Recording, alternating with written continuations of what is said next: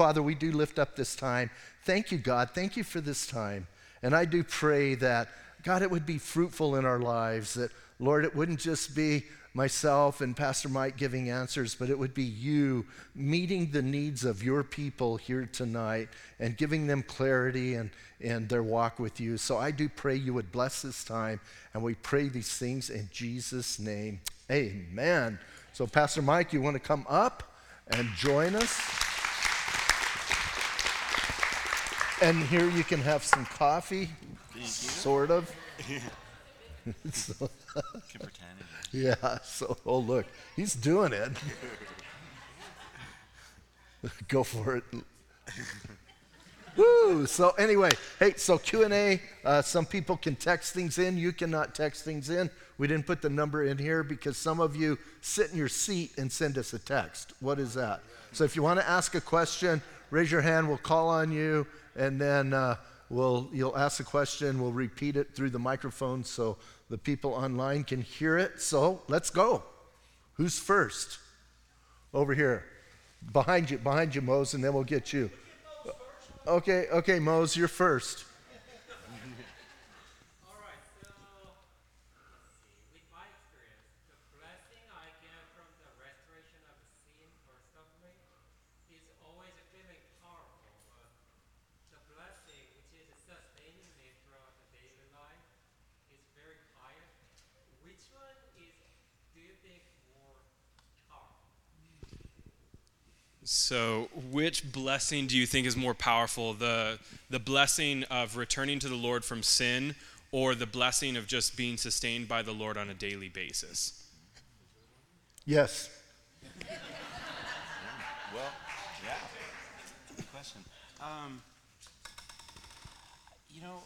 Is his mic on?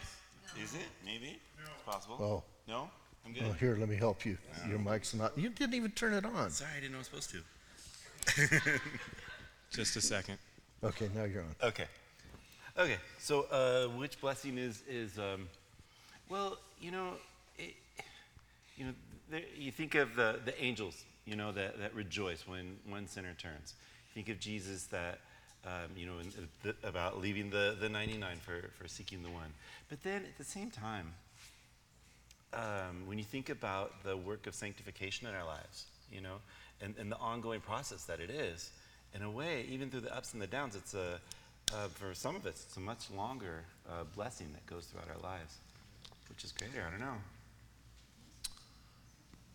I think it's kind of in the moment. So when I'm returning to the Lord from sin, it's a tremendous blessing, and in that moment, it's a blessing. And then if I'm blessed walking a path and doing a good thing in that moment, so I'm not sure you could weigh one over the other. Does that make sense, Mose? I think it's the moment, whatever blessing you're in is a great blessing, right? All right. Hope that helped. Okay, Ricky. When exactly does eternal life begin? Is it pass away or call up? What is the start of your eternal life? When does eternal life begin? I think eternal life technically begins when you're born again. Actually, probably when you're born. Everybody has eternal life. Some life with the Lord, and others have eternal life of damnation. But I think what you're asking, I think our eternal life begins when we're born again. But I believe when you die, you go into the presence of the Lord, I think is what you're kind of getting at. So when a person dies, their spirit goes directly into the presence of the Lord. Paul says in Corinthians, to be absent from the body is to be present with the Lord. And I know then later on in Thessalonians it says then we will be resurrected. And so then our bodies will then be joined with our spirit. If you die before the rapture, you go into the presence of the Lord. Obviously your body's still here, right? Most of us understand that. But we're in his presence. Then at the resurrection, we're reunited and we get that new body, emphasis, right? And but I think you go when you die, you're in the presence of the Lord. Mike?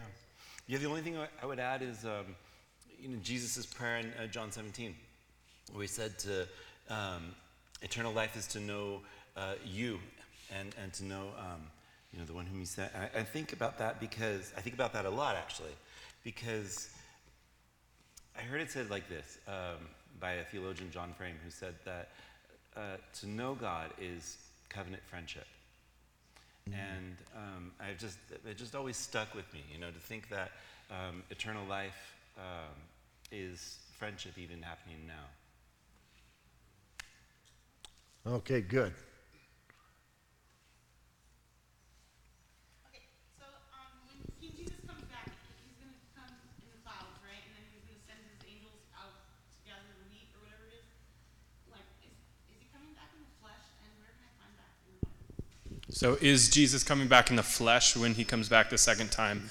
And if so, scripture to back that. Mike? Pastor Mike. Yes. He is. Yes, he is coming in the flesh. Yes.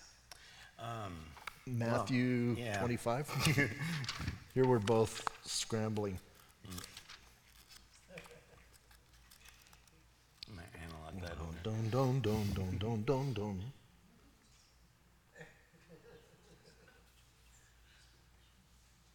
Did you get it? So it says when he comes with his holy angels. Is that what you're talking about, Lindsay? Yeah. There you go. I just want to know where I can see it. It says he's coming back in the flesh, like, as a man, right? He's coming back as a man, right? Well, there is 24 verse 30. Then the sign of the Son of Man will appear in heaven. Then all the tribes of the earth will mourn, and they will see the Son of Man coming out of the clouds of heaven with power and glory. And he will send his angels with a great trumpet, a sound of trumpet, and they will gather together the elect from the four winds from one end of heaven to the other. I mean, I guess it doesn't say the exact words. He will come in the flesh. I don't think it ever says the exact words, but the implication is he will come, and then in Zechariah, he'll put his foot on the Mount of Olives, so he would have to be flesh to do that. And I don't think it's going to be some big giant foot. I think he's going to come in his size. Otherwise, it wouldn't be a miracle, right? I mean, if some giant foot came out of heaven, we would, but I think it's normal. But and then it says when he returns with his holy angels with great glory, not great glory, but great glory. So that's a little joke. That's a Calvary joke. So anyway, I don't think it says just specifically. But you do think he's coming back in the flesh, though, right? Yes. And he's going to rule and reign because it says he's going to sit on the throne of David. So. And if I could just add one thing, too. Yeah. Son of Man refers to his humanity, too. So, emphasis.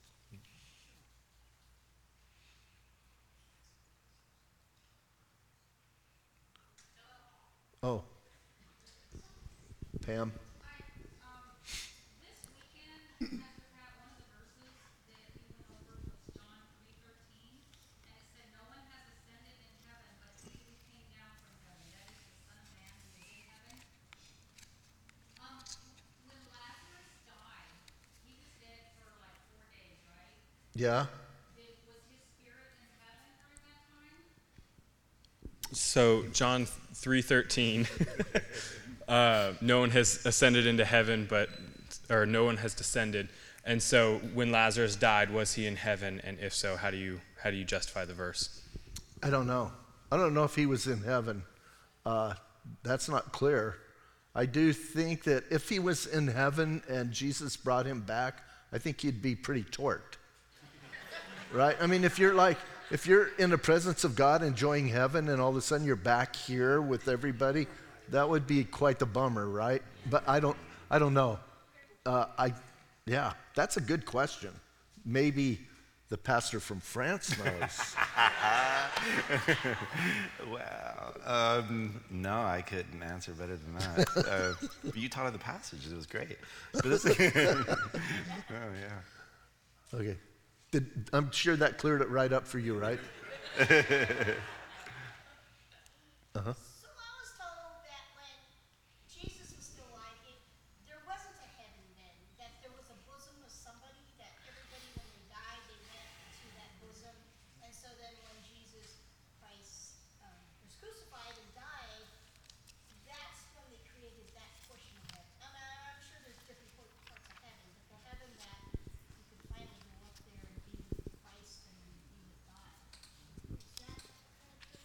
So Abraham's bosom, heaven, going there versus heaven now.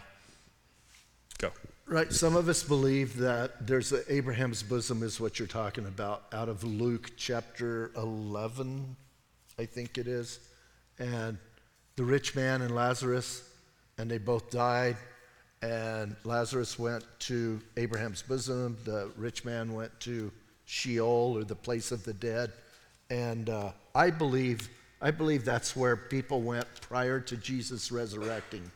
And then it says in Ephesians that he descended to the lower earthly regions to set captivity free. I don't think that captivity were people who were held for eternal punishment. I think that was those who were waiting in Abraham's bosom, and then he took them to heaven. Some people say that's not. I don't know where Mike is. This might be an area we disagree. Some people say there's not that difference, that they weren't in that bosom. Paradise is heaven, and that's okay too. But I believe what you're talking about there, Abraham's bosom, is a place of the dead prior to the resurrection. So, Yeah, I agree with you too. The only thing I would add is in Isaiah 6, there's a moment where the prophet sees the throne room. Mm-hmm. And so, that was in existence, Right. Heaven was in existence. Yeah. People just didn't go, I don't think, until Jesus led them. Jesus had to be the first to ascend into heaven. Okay, so then the upper room and are there different levels of heaven? Like the three levels. Like, is there different levels? Look. Is there different levels of heaven? The Bible describes an upper room, first heaven, second heaven. How do you describe that? Well, I kind of need to know specifically what scriptures you're talking about there, because there's, depending on what passage you're talking about, it's not, I guess I'm not totally tracking with you. I'm sorry. I think, are you talking about Paul being caught up to the third heaven? Yeah, and then you're talking about when he's going to prepare the Lord's Supper, and he's go to the upper room where it's all furnished, and isn't that? No, that's something different. That's just a room. Yeah, okay, but that's okay. But are you talking about Paul being caught up? Okay. Oh, okay. Go ahead. Okay. And so I'm really sorry. What was the question? Different levels. Okay, thank you. I'm sorry. Are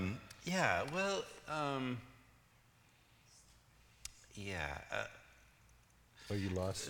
I'm lost. I'm going to help you. Please do, it. yes. Okay, so Paul got caught up to the third heaven, meaning we live and we have our atmosphere around us where jet planes and the clouds and everything. That's one level. And then we have space, right, where we shoot into outer space and the planets, and that's the second heaven. And the third heaven then is the dwelling of God that Paul got caught up to. So it's not different levels. It's him explaining it wasn't this atmosphere and it wasn't the universe that we know. It was beyond that. Does that clear the Okay. Yes. If I could add one thing, Yeah. is I was just thinking about the New Jerusalem, Mm-hmm. and at the end times, in the very, very end, where God walks with man, and there is no more temple, and I think that's what tripped me up in the question is in the end, where we're eventually going, Right. is a place of just, not necessarily up outer space so much, where we'll be walking in with God again. In the presence of God, hanging out. Yeah, a new creation kind of. Yeah, good. Fred? Correct me if I'm wrong, but Luke was the only apostle that was not a Jew. Is that correct? He wasn't an apostle. Luke wrote the gospel, but he was never an apostle. And I'm sorry, you need to repeat the question. It's a bit late. Was Luke the only apostle that was not a Jew? Right. I mean, that's a good question. I think you're confusing a little bit. So he wasn't a Jew, definitely, and he's the only writer of a New Testament book that's not a Jew. that became a Christian. So you're on the right track. But he was not an apostle. He didn't come on the scene till Paul. So, yep, that's fine.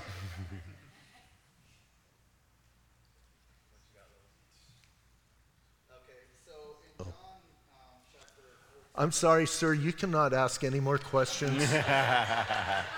No. Go ahead. I'm sorry. So, with the school ministry, we've encouraged to talk to others, and I've talked to a couple Mormon friends.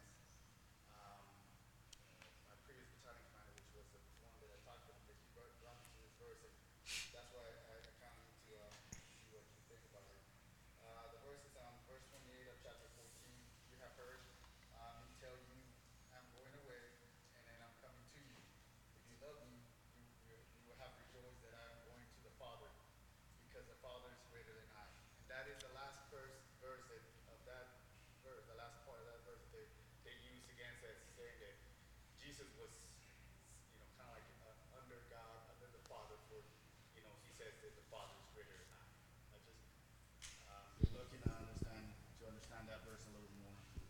So, especially in the context of Mormonism, how do you discuss, especially that verse? What verse was that? John 14:28.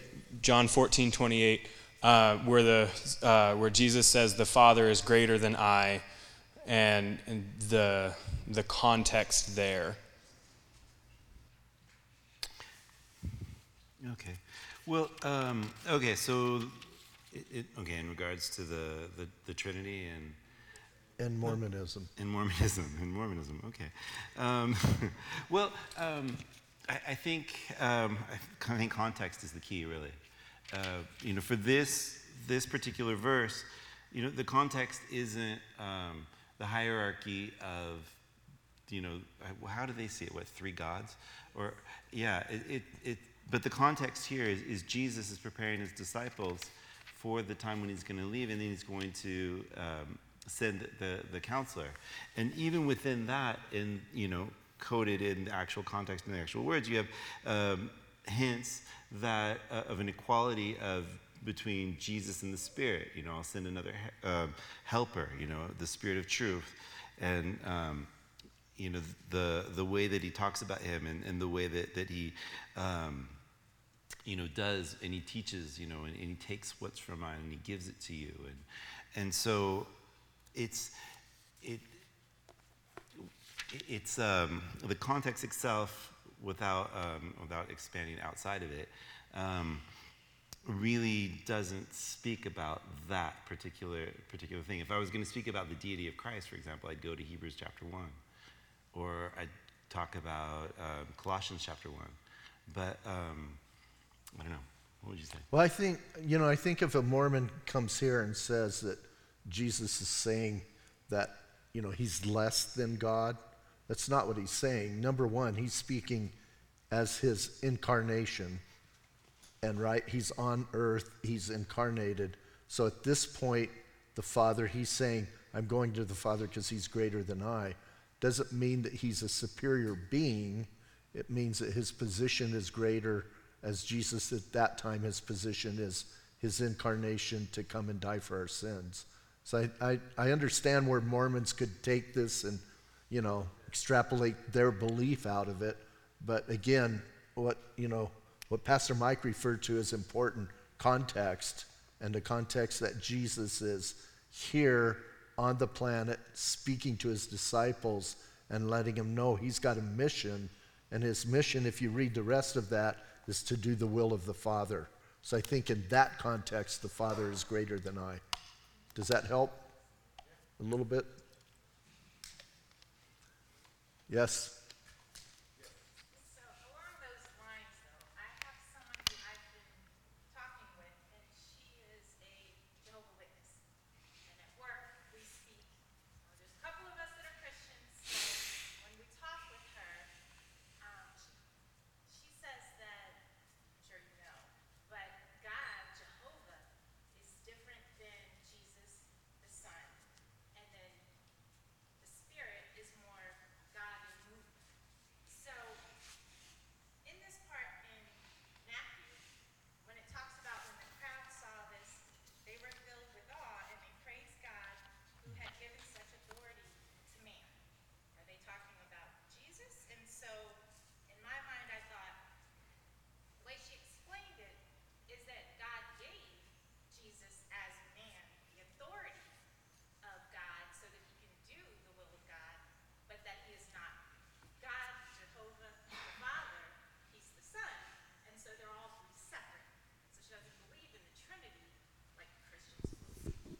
So in the context of Jehovah's Witnesses, in terms of the Trinity, how do you, especially in Scripture, see that Jesus is not just someone that God gave the authority to, but you see as somebody who is God and equal with God? Okay. We have a lot of interactions with Jehovah's Witnesses, and I think one of the three things that really helped me. One is knowing church history a little bit, knowing that their great grandfather is the heretic Arius, who nothing that they're saying or promoting right now is invented by them. It's not like, sometimes they want to give the impression that they really know their Bible, but they don't. They know certain verses in certain places, and they're very well trained at arguing, and so they're good at debating you at one particular place. So for me, it really helped knowing that Arius was condemned by the church as a heretic by the Council of Constantinople, is that right? Or Nicene Creed, there we go. And so anyway, we're dealing with really old heresies here. And so that was one thing that helped me. So that what that did for me is give me a lot of the confidence to know that, we're arguing from a position of power in a way, and in a position of, nothing's changed no matter what they say, or the type of arguments or the way that they go. They're the ones that have changed, and they're the ones that have the real burden of proof, something that they never really can do without twisting the scriptures or writing their own scriptures, both of which they do. So what I like to do is I just like not to talk to them. But what I find myself doing is getting away from the verses that they like to argue on, because they know them just in and out, and present other verses that I know they haven't thought about. And then lastly, I would say just a little bit of Greek helps, because John 1:1, knowing that in Greek, in the way they like to translate it, is one of the basic Greek mistakes. When they do, in the beginning was the Word, and the Word was a God. It's impossible in Greek grammar, the way they do that. So, I don't know, just little things like that help me. Sorry. I think another thing to do, what I've done when they do this, right now they love to pull this thing, he's a little God, because it's a little g. And I'm thinking, a little g, so you don't capitalize the G, and that makes all the difference. To me, that's just weird to say that. And then secondly, they say we're heretics because we believe there's three persons in one God. And they say, no, there's only one God, but they have at least two gods, because they say the Spirit's just a force. But they say there's God, Jehovah, and then little g God, Jesus. And I go, so you have two gods, so you got a bigger problem than I do, so go solve that and then come back and talk to me, because I only have one God. So, yeah, you're going to go around and around, and I think what Pastor Mike was saying, take them away from their favorite verses and take them to some others.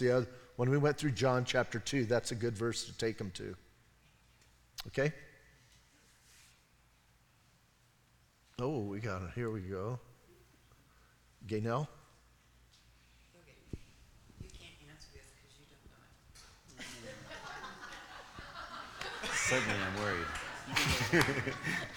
Bye. I'm going to go back to you. No, please don't. I've already asked you. Oh. In the Old Testament, it mentions a lot of times 40 days, 40 nights, 40 weeks, 40, 40, 40. Do you know if there's any meaning to the 40? I'm not a big person on numerology, honestly. Yes.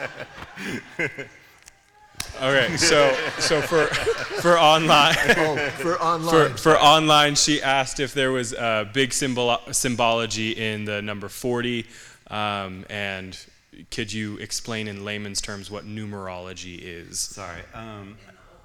In the Old Testament. So, I'm not. I don't know.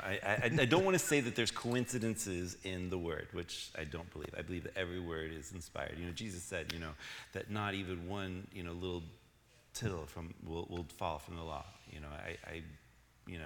I agree with that 100%, and I believe that everything that's written is meant to be written.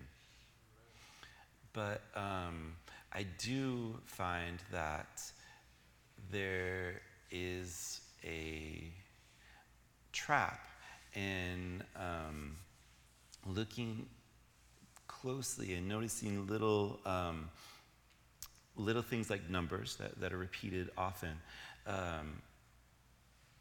because, well, not because they're numbers and that leads to I don't know. I'm not trying. I wouldn't think that you would be somebody that'd be into Kabbalah, which is a Jewish sect that goes into numbers and the study of numbers and kind of a religion of numbers, and words and letters and things like that. But mostly because Paul kind of warned us against those kinds of things in 1 Timothy, right? Talking about avoiding those mindless debates, arguments, yeah. And so that's where I find that sometimes that leads.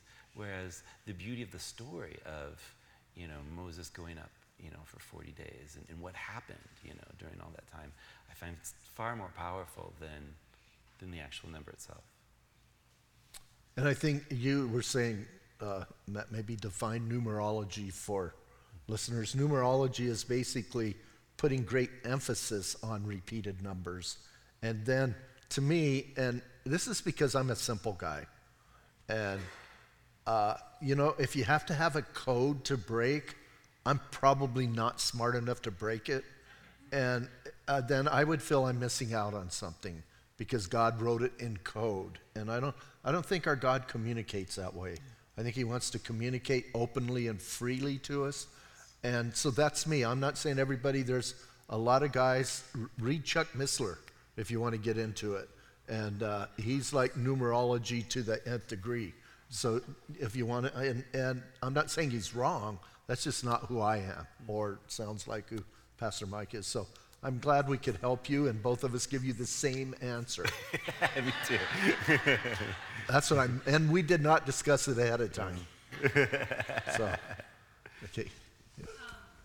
So often, like when I'm talking about, especially the Old Testament or sometimes the New Testament, because I have a few friends who are in Bible college, and one of them was saying that there's a reason we have a canon, and like the Gospel of James, some people say exists, but we, that whole thing. But I've been talking with my dad, and he'll say like, oh, if you start to talk about Genesis, he's like, well, you have to look at the other version of the Bible, and I'm like, hold on, like we have our. That's what's kind of hard for me. I'm like, what is? If you look back and you find a different version of the Bible, not like Jehovah's Witness, but like if you look more deeply into the old Torah or something like that, is like what is the dangers of that? Like what would be something that is most correct, and what are the things that you really want to avoid? So how can you take a look at multiple different kinds of manuscripts, some that might disagree, and how can you reconcile that, especially with people like us who don't necessarily know the original language? How do we know we can trust it? What can we go to? You gonna? Well, I can go. I think I can go. I think I'm not sure if you're distinguishing between some things that we call the Apocrypha or pseudepigrapha that are false writings or different writings, or if you're talking about a different version or translation of the Bible. Yeah. Not the translation, like, man, I forget it. My dad was saying, like, in the original language, like, Genesis 1 Okay. took this long, and we can only understand it if we read this long version instead of our teeny tiny version. Does that make sense? Yeah, I think so, but I'm not sure.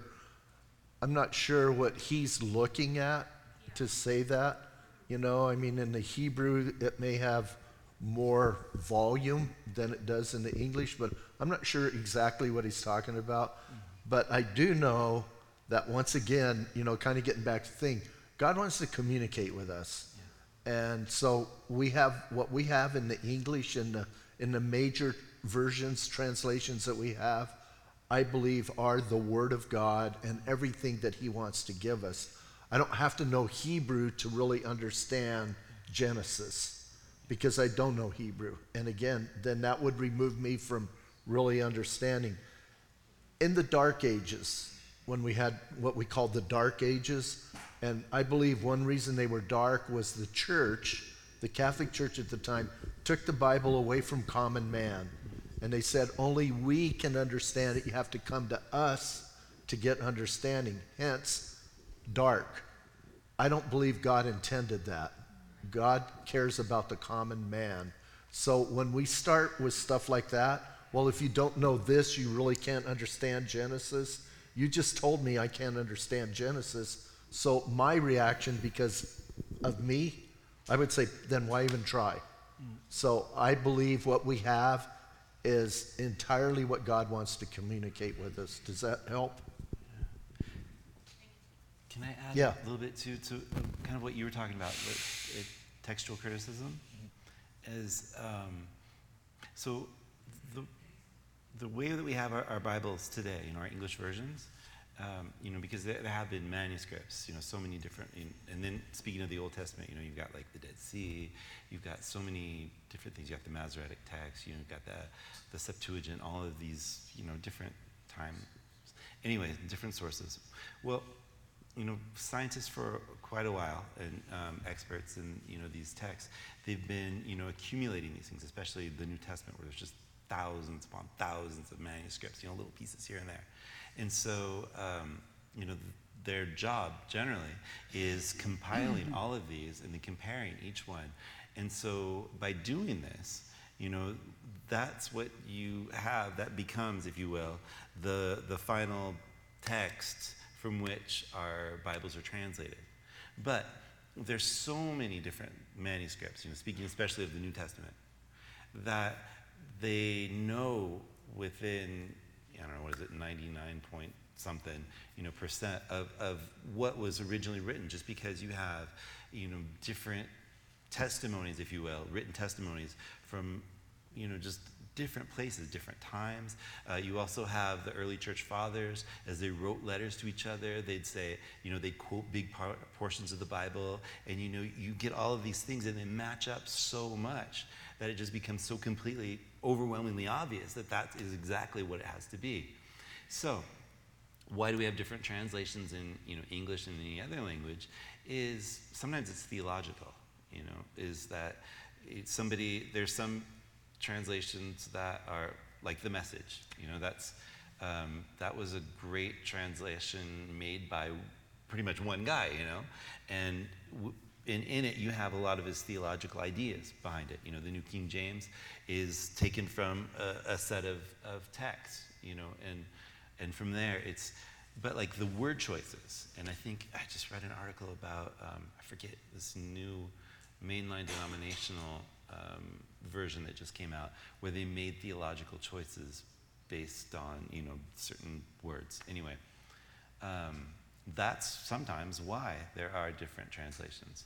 So I think based on what Pastor Pat said, which is that the Word of God is open and is made to be communicated to the heart of mankind, that it doesn't really matter so much, what translation you use, but it can be helpful to compare different translations. Yeah, I think. And, along those lines, we were just in Israel, and we went to the Museum of the Book, and it has copies of the Dead Sea Scroll that was found, and especially the book of Isaiah is almost word for word for what we have. And these are old manuscripts. So we can trust, I guess I want us to know we can trust what we have. And we can know that it's sufficient to give us a revelation of who God is, and that we have exactly what God wants us to have. So I hope that helps some. Exactly. Yeah. And I have a Catholic friend, and she says that, you know, it was written in the original language perfectly, you know, but translated imperfectly. Do you think what you kind of told me would be like a fairly good point for me to just rebuttal? Not like, you know, to get attack her down, but just to kind of stand on? Well, I think just what I told you about the Dead Sea Scroll. Yeah. Right? They found it, and it's almost word for word what we have in the English. Yeah. So there's a good example. And then what Pastor Mike said, there's like something like 24,000 ancient manuscripts of the New Testament that we have, that we've used to get the New Testament we have. So 24,000, and you can, Josh McDowell in his book, it's great. He gives us, it's called Evidence That Demands a Verdict. And in that, he gives us the difference like between Homer's writing and how many manuscripts, and the distance between the manuscripts and when we have the current thing. And anyway, look that up. I don't have it at the top of my head, but I do always remember 24,000 manuscripts. That's a lot. Like the closest to it is like 500 of like Plato, 500 of his manuscripts. And the earliest manuscript they have from when Plato was alive is like 250 years. With the New Testament, it's like 25 years. Big difference. So if that helps. And once again, if we go back and say you have to know Greek or you have to know Hebrew, that eliminates a whole bunch of us. And God doesn't want us in the dark. Somebody over here was raising, no? In the back. Revelations 3:21. It says, "To him who overcomes, I will give the right to sit with me on my throne, just as I overcame and sat down with my Father on his throne."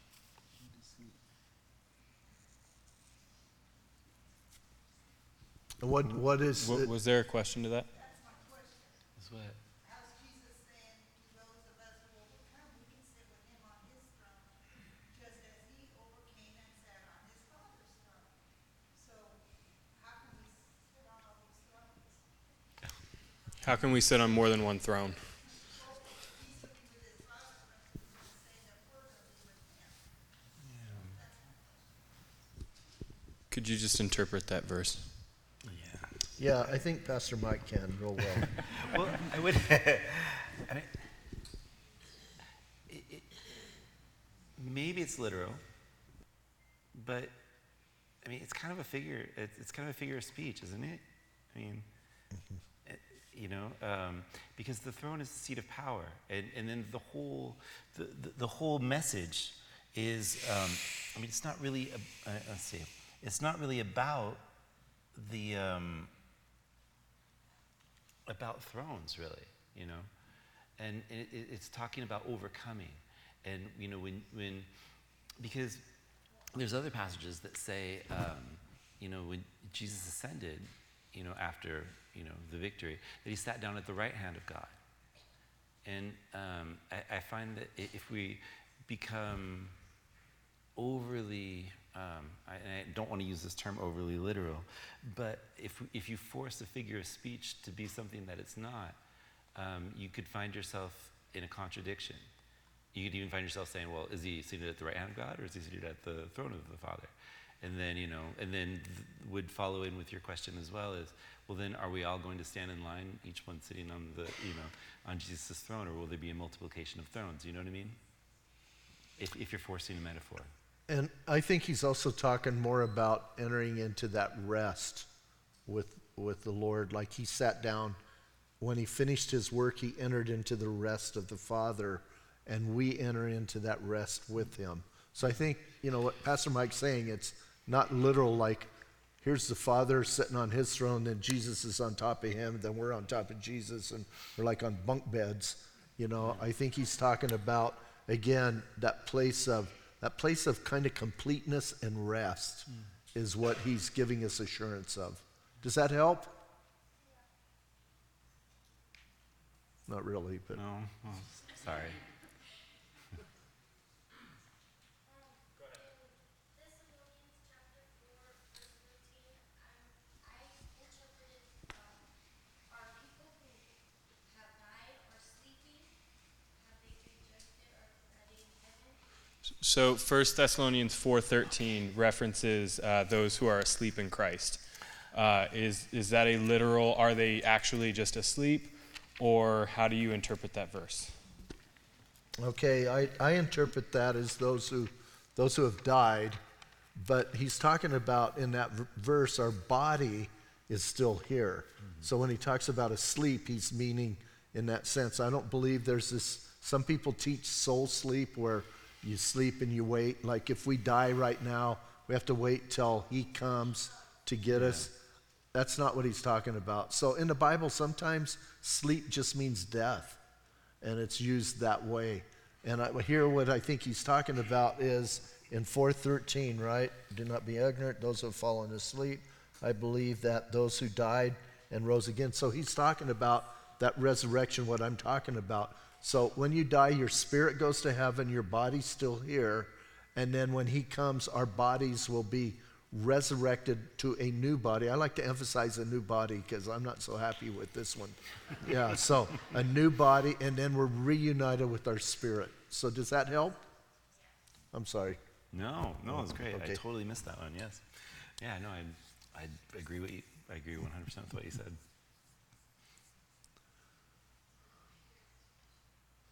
Oh, over here. Yeah. Yep. Yeah. Genesis chapter 7 and 2, and God told Noah, take a 7 clean animal, then after that, and 2 unclean animal. Question is why God tell Noah unclean one take it to the Noah's ark? So in Genesis chapter 7, the Lord specifically tells Noah to take clean and unclean animals. Why does he specify both? Why not just clean? Well, and why does he say 7 clean and 2 unclean? Yeah. He asked two unclean, 2 beings, unclean ones don't go in the just clean one. And just wonder why unclean one have to be taken into the ark. Well, because the Lord wanted us to eat pork. No, he didn't want us to eat pork.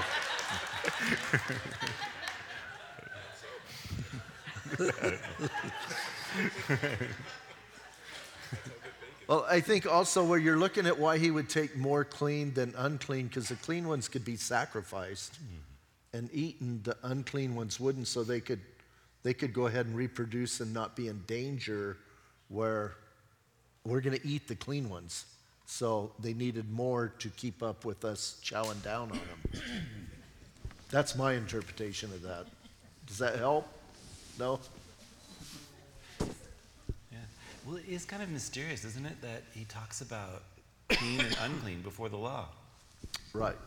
But we have to remember that Moses is writing this from Moses' perspective, and he's writing back into that time period. That's true. So I don't think when the Lord spoke to Noah, he said clean and unclean. I think he said take 7 of that one, 7 of that one, 7 of that one, and 2 of that one. So I hope that, I know you're looking like I'm not communicating with you. Well, it actually communicated to me, actually. I never thought about it that way before, but yeah, it's true. Knowing that, Moses is the writer, writing back into it what happened in the past, yeah, it makes perfect sense. Yeah. No? Okay.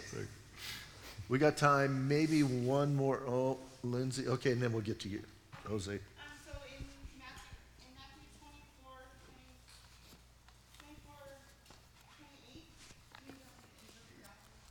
Matthew 24, 28, Matthew 24:28.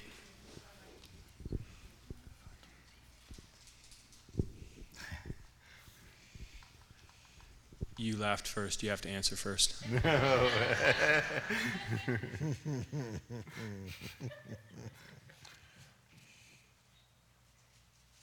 Go ahead. You've got your Bible. Okay, so the famous carcass and eagles. Matthew 24:28. For wherever the carcass is, there the eagles will be gathered. Let me just read this. Therefore I say to you, because the reason why I just want to take a moment and just read the whole thing is because kind of like what Pastor Pat was saying about Moses writing backwards, between the four Gospels, there's different perspectives. And so I just want to remind myself of where we are here.